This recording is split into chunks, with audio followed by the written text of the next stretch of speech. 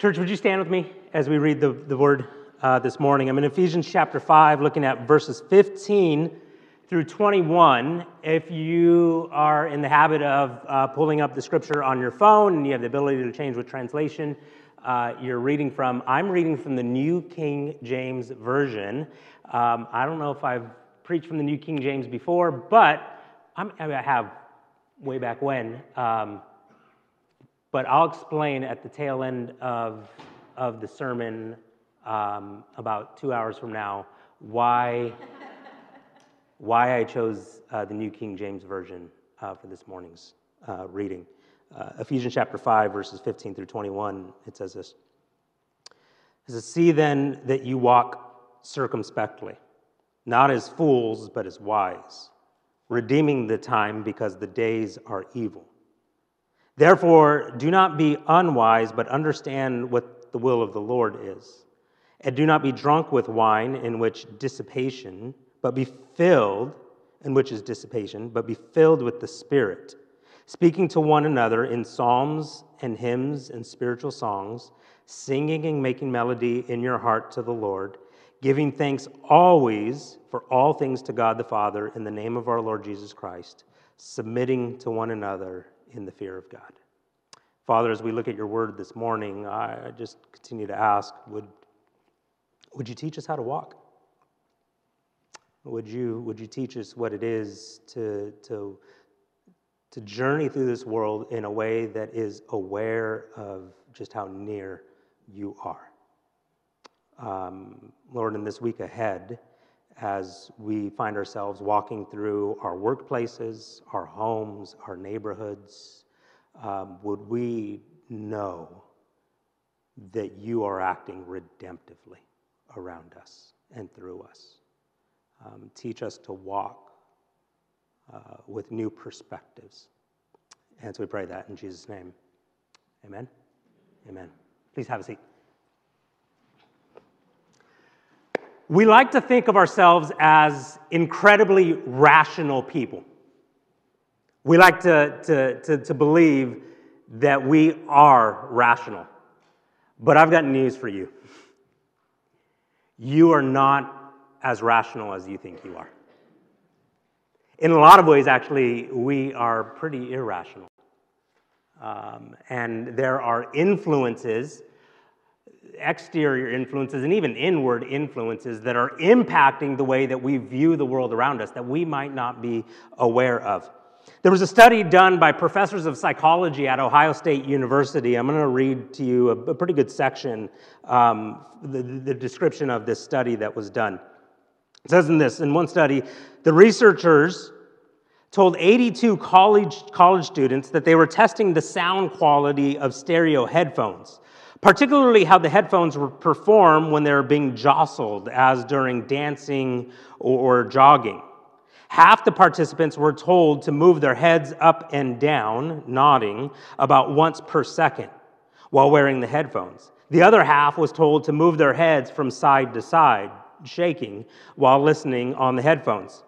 All of the participants listened to a tape of a purported campus radio program that included music and a station editorial advocating that students be required to carry personal identification cards. After listening to the tape, the participants rated the headphones and gave their opinions about the music and the editorial that they heard. The study found that the head movements did affect whether they agreed with the editorial. But the effect is more complicated than might be expected.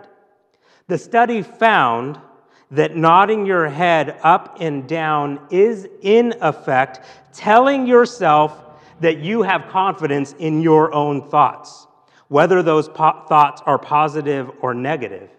Shaking your head does the opposite. It gives people less confidence in their own thoughts. So participants in the study who heard an editorial that made good arguments agreed more with the message when they were nodding in a yes manner than shaking it in a no manner. This because the nodding movement increased confidence in the favorable thoughts people had to the good arguments compared to the shaking.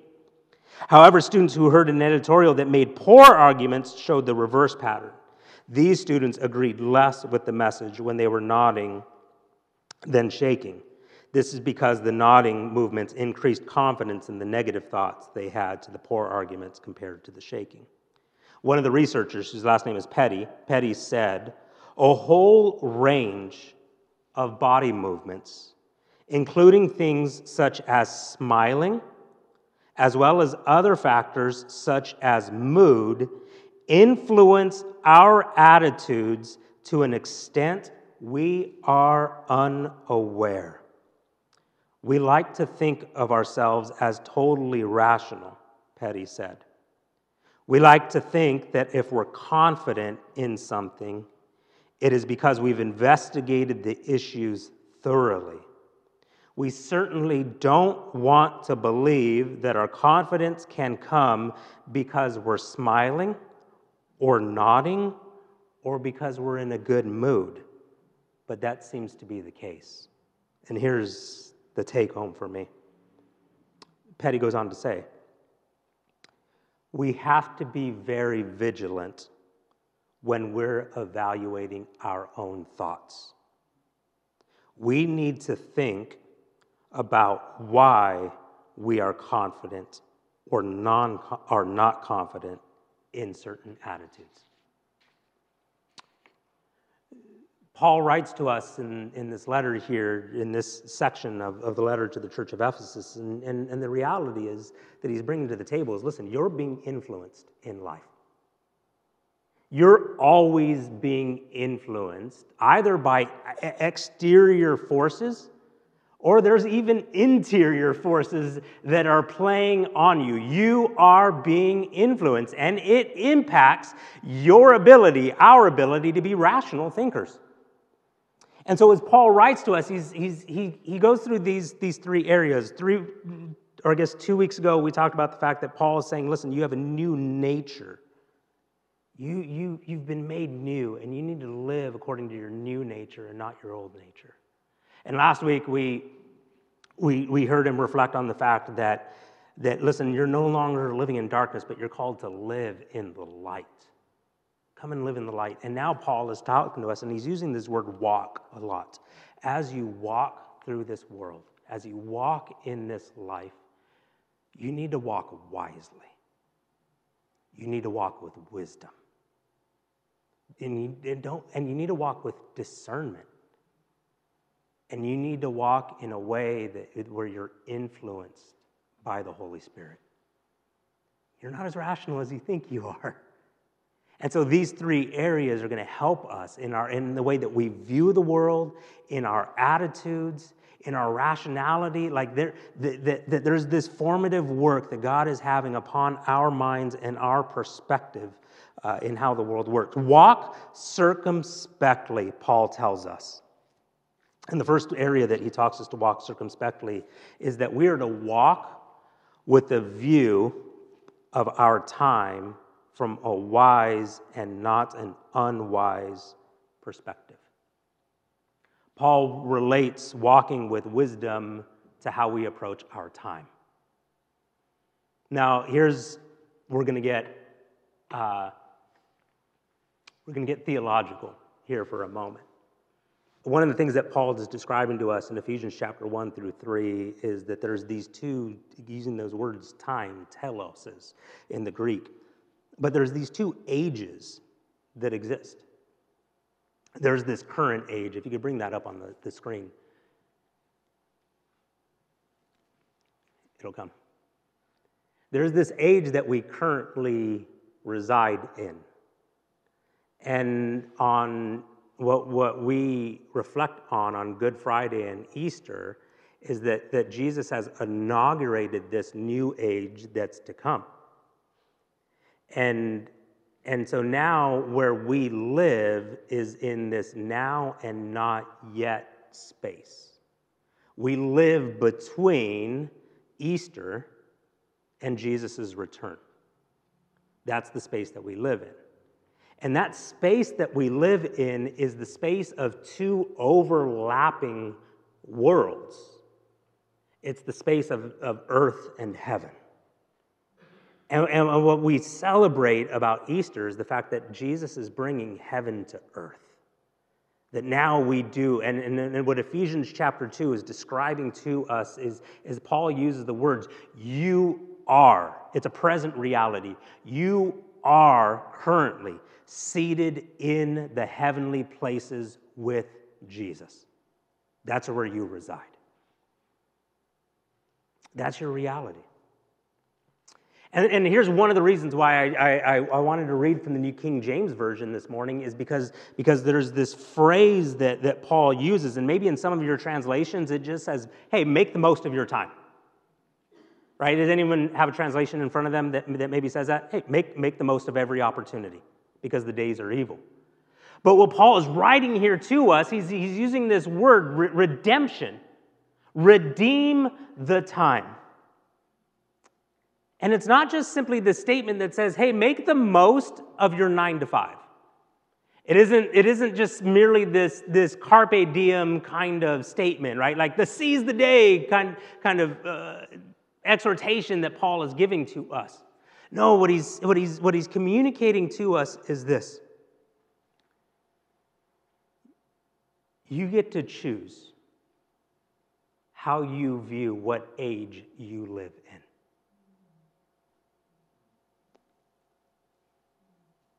And imagine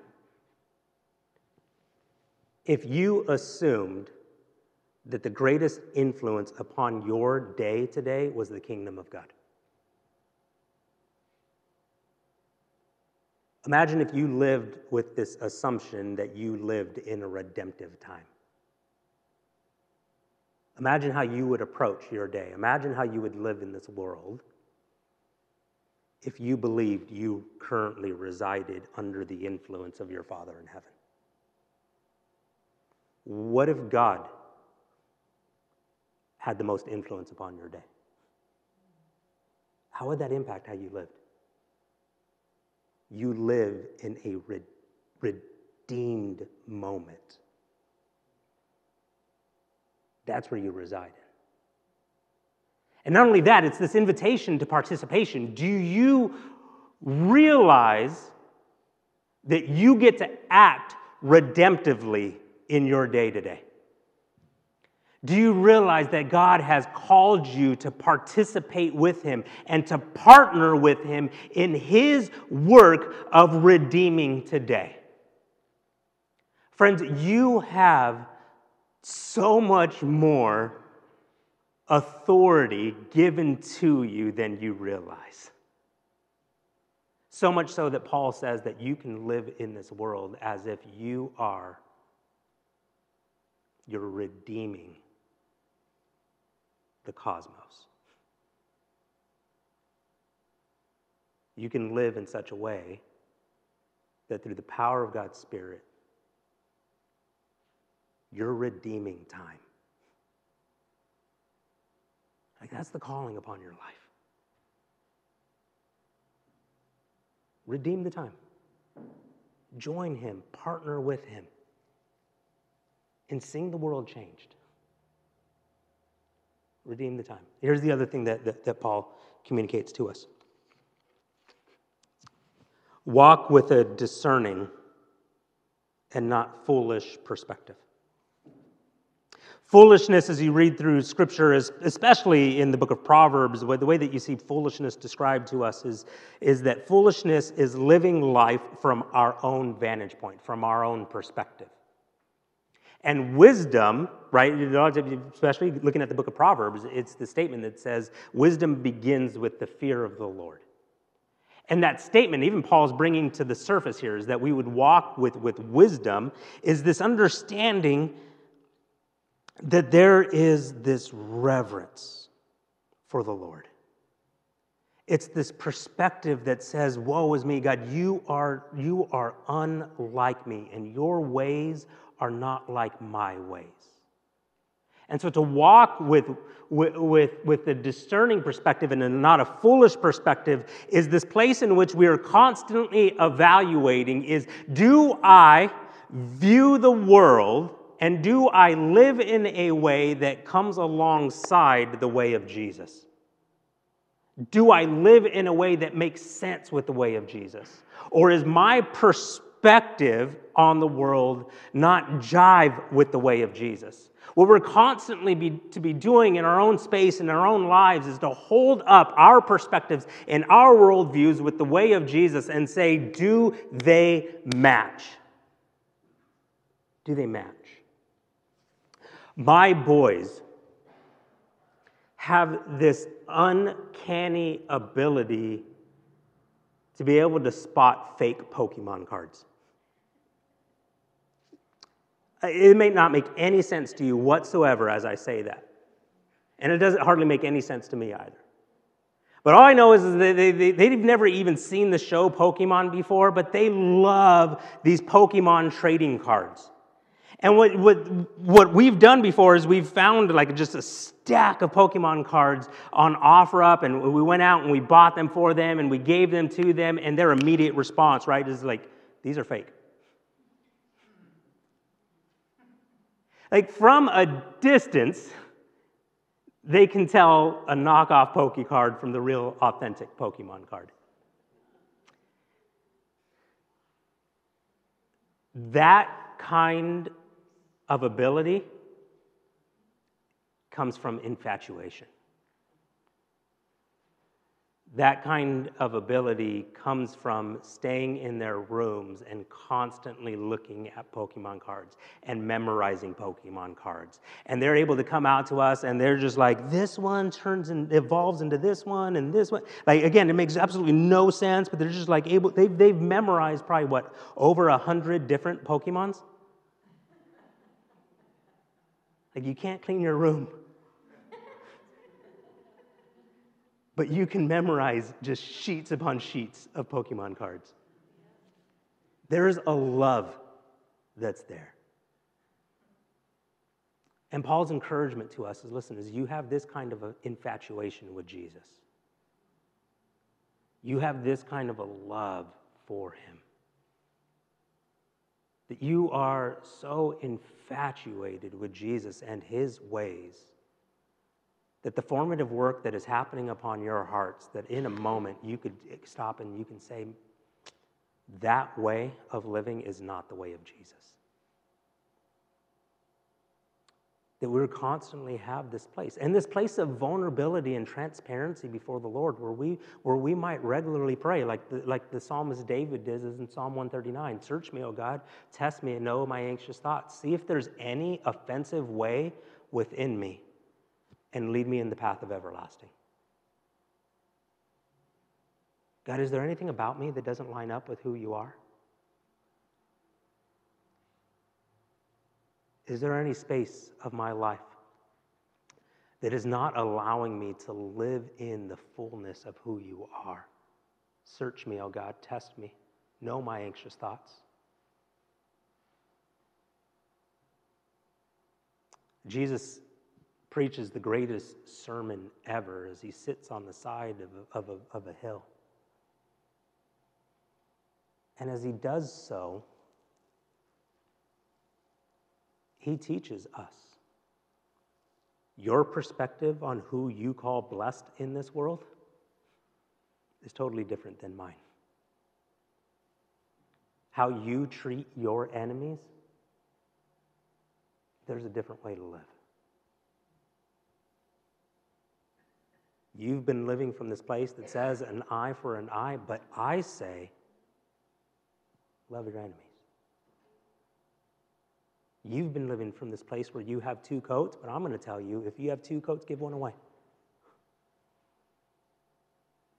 You've been viewing people and thinking about people and speaking to people in a certain way. I'm going to tell you that it starts from your thought life.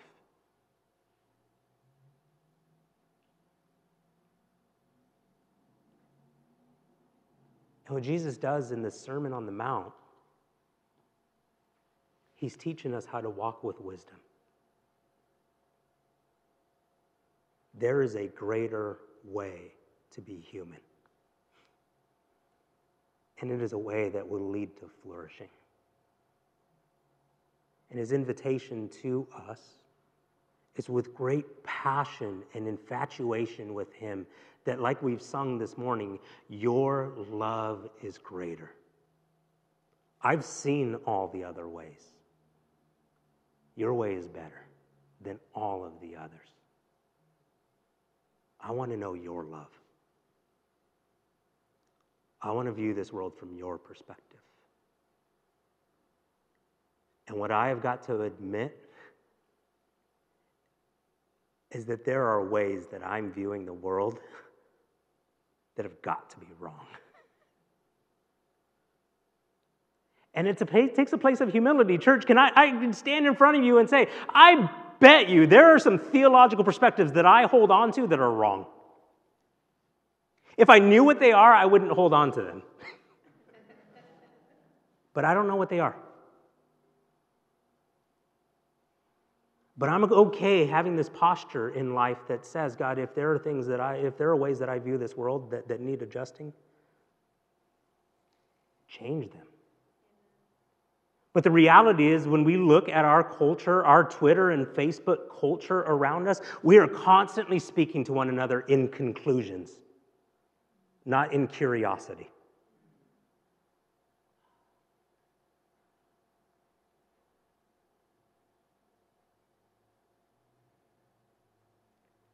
We're a divided people. And the reason is we live with this assumption that our views are the right views. But to walk with wisdom is to say, search me, O God. Search me. And the next thing that Paul brings us to is that we would walk under the influence, not of drunkenness, but we would walk under the influence of the Holy Spirit.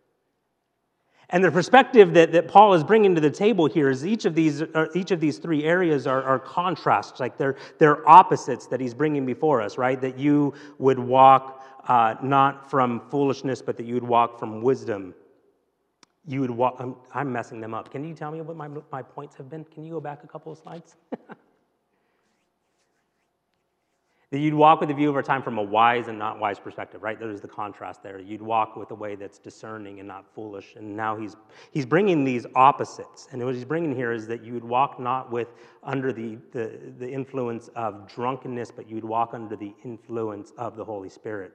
And what's the contrast that he's trying to bring, or he is bringing to the table here for us? Is that we're meant to compare and contrast, and the comparing and contrasting is drunkenness inhibits your perspective on the world. And the Holy Spirit inspires your perspective on the world. The drunkenness kills your ability to walk with discernment. And the work of the Holy Spirit is that he will give you greater ability to discern what reality is.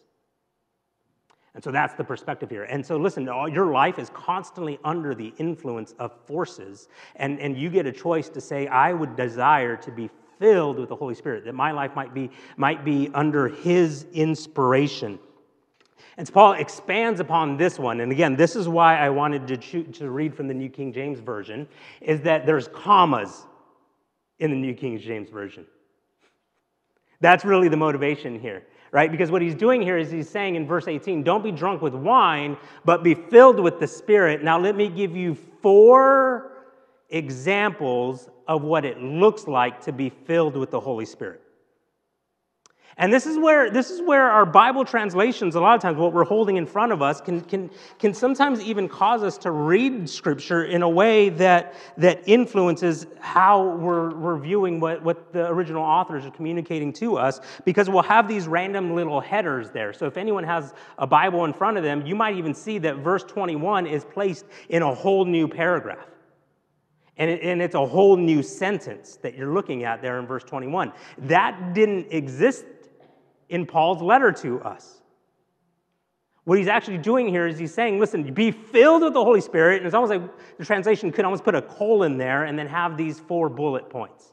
This is what a life looks like that is filled with the Holy Spirit, that is under the influence of the Holy Spirit. What it looks like is that we would speak to one another in psalms, hymns, and spiritual songs. What it would look like is that we would sing and make melody in our hearts to the Lord. What it would look like is that we would give thanks in all things. And what it would look like to be influenced by the Holy Spirit is that we would submit to one another out of our submission to Jesus.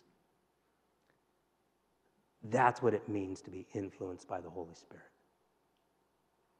And I'll just spend 2 minutes on each of these, but the first one is that you can go forward and just stay on that page, is that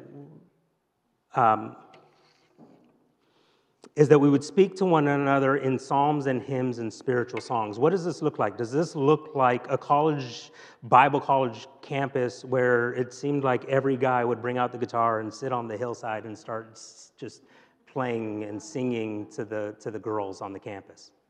Is that what Paul? No, I don't think that's what he's writing here to us. No, what he's saying here is similar to what James is writing to the church. James, the Apostle James, the brother of Jesus, says this in his letter to the church. He's talking about our tongue, and he says sometimes our tongue praises our Lord and Father, and sometimes it curses those who have been made in the image of God. And so blessing and cursing come pouring out of the same mouth. Surely, my brothers and sisters, this is not right. I believe what Paul is teaching us here about the influence of the Holy Spirit is that we would speak to one another in a way that it has continuity with how we praise God. One biblical commentator, when they looked at this passage, said it this way: the worship poems of Scripture shape how I talk to you.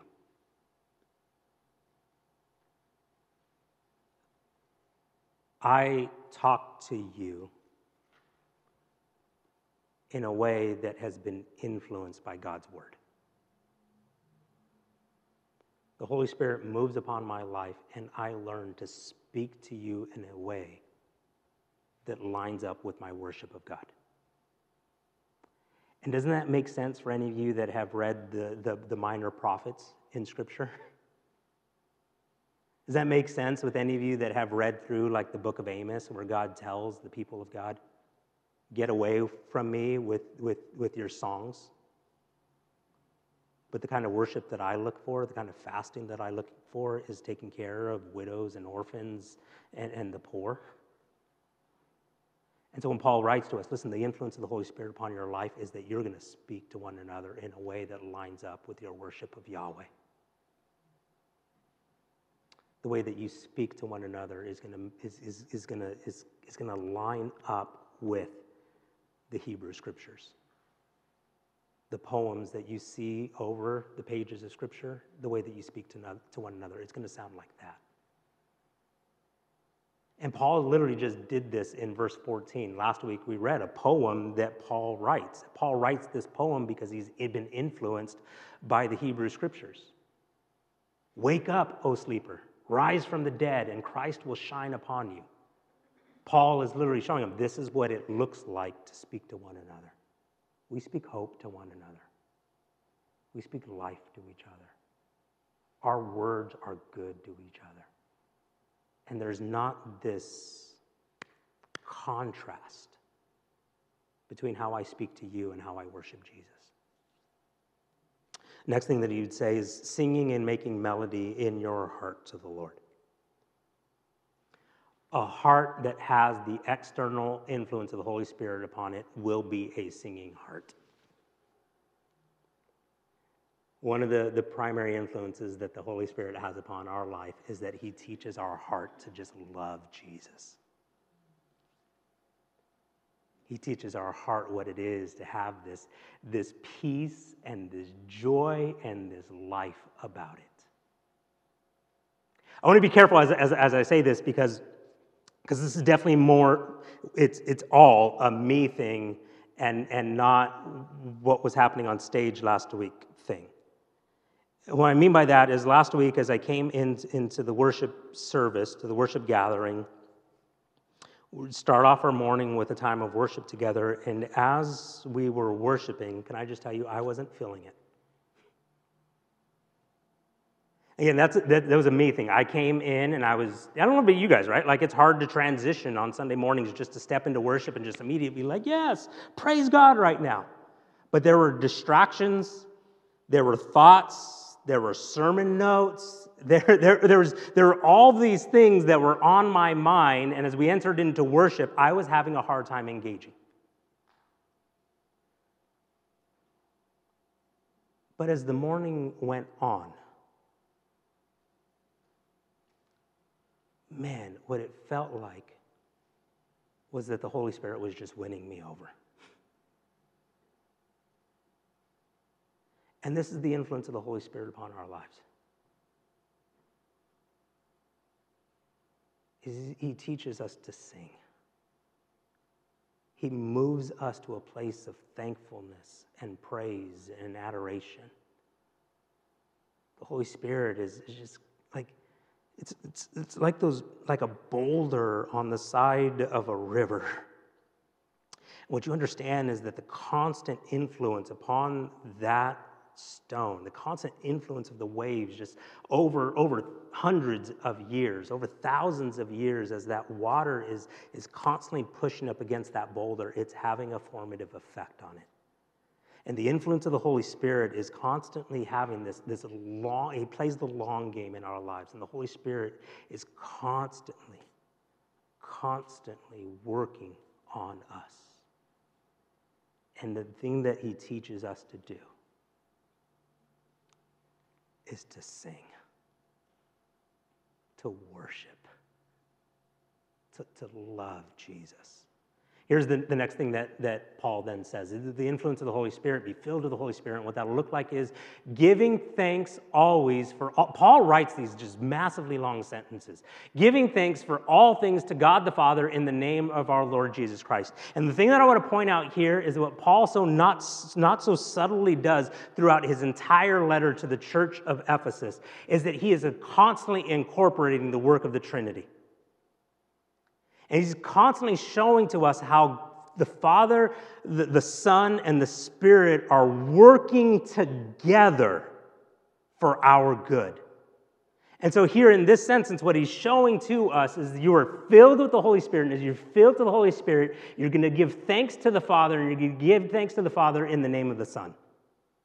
And here again, the Trinity is working together. And what is the work of the Holy Spirit doing in our lives? Is the Holy Spirit is teaching us to love the Father the way that the Son loves the Father.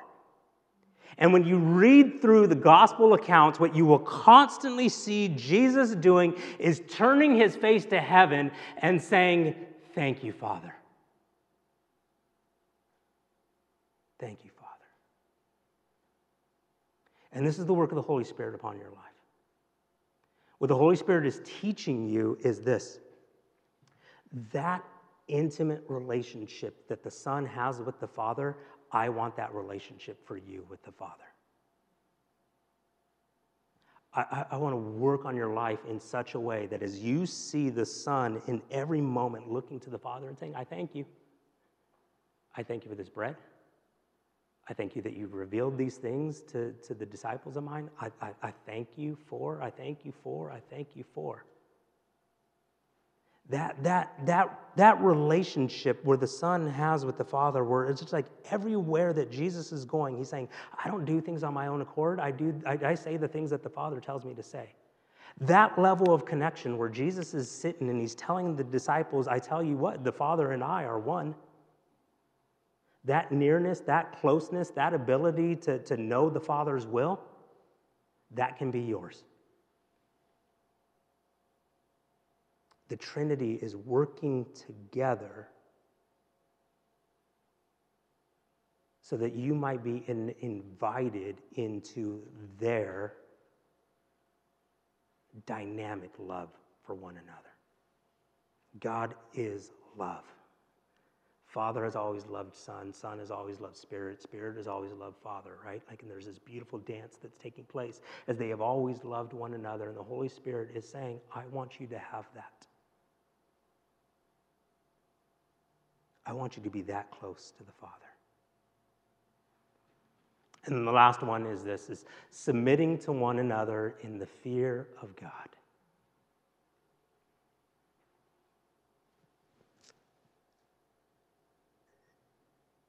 We're going to spend all next week on this. Because, and what I mean by that is that Paul uses this last one in a way that almost, it's not like it causes him to go on a tangent, but he says, this is what it looks like to be filled with the Holy Spirit. You're going to be filled with the Holy Spirit. Your life's going to be influenced by the Holy Spirit, and you're going to speak to one another in a way that lines up with your worship of God. Your hearts are going to be moved to a place of joy and adoration. You're going to give thanks to the Father in all things. And a life influenced by the Holy Spirit is a life that submits to us to one another. And it's like, oh, speaking of that, let me explain to you the new household code for the followers of Jesus. What does it look like for us to submit to one another? And I'm already giving you my bias on how to read the household code conducts that Paul goes into, that we're going to spend time on next week. Because what he says is, right, he says, submit to one another out of your reverence for Jesus.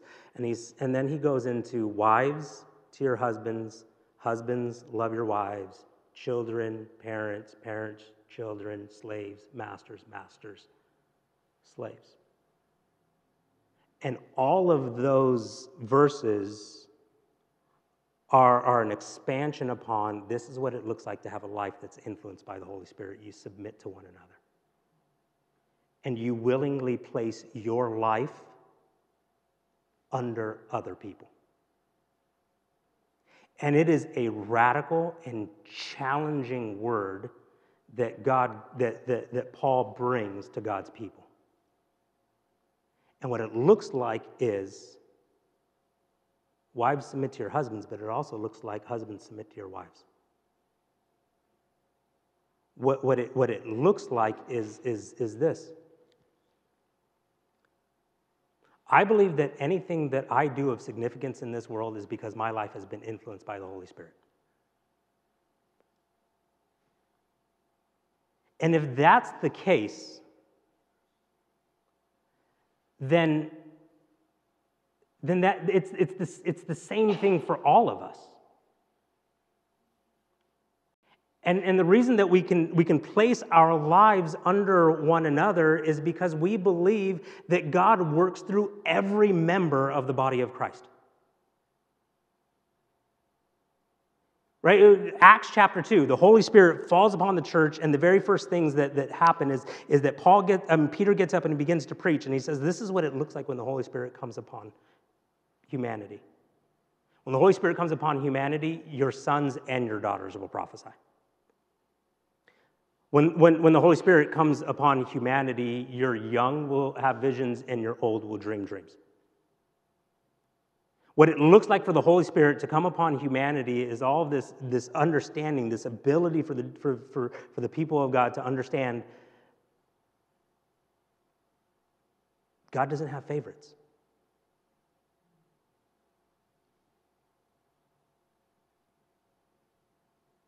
And so I can learn from anyone in the body of Christ. I can receive from anyone in the body of Christ. Because what I believe is the Holy Spirit is working through all of us. And if the Holy Spirit's working through all of us, then yes, I'm going to place my life under others. Because if I don't, then I'm cutting off one of the sources that the Holy Spirit's wanting to speak to me through.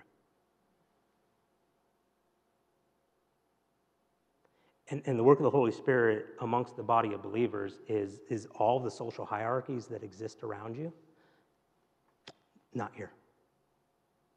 Because in Jesus, there's neither Jew nor Gentile. There's now male nor female. There's no longer slave or free. But you're all one in Christ Jesus. That's the work of the Holy Spirit. So submit to one another. Learn from each other. Be willing to place your life under each other. Let me finish up our time just by reading this little passage from Philippians. Is there any fellowship together in the Spirit? Are your hearts tender and compassionate? Then make me truly happy by agreeing wholeheartedly with each other, loving one another, and working together with one mind and purpose. Don't be selfish. Don't try to impress others. Be humble, thinking of others as better than yourselves. Don't look out only for your own interests, but take an interest in others too. And the work of the Holy Spirit is teaching us. God doesn't have favorites, and he's willing to pour out his Spirit upon all people. And I'm going to treat the church and interact with the church as if I really believe that. Church, would you stand with me?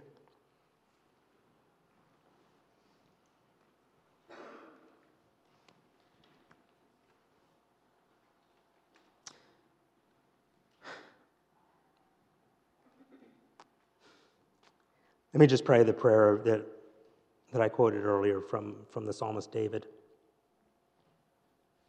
Search me, O God. Test me. Know my anxious thoughts this morning. See if there is any offensive way within me. And Lord, I pray, lead us in the way of everlasting. And so we say that in Jesus' name. Amen.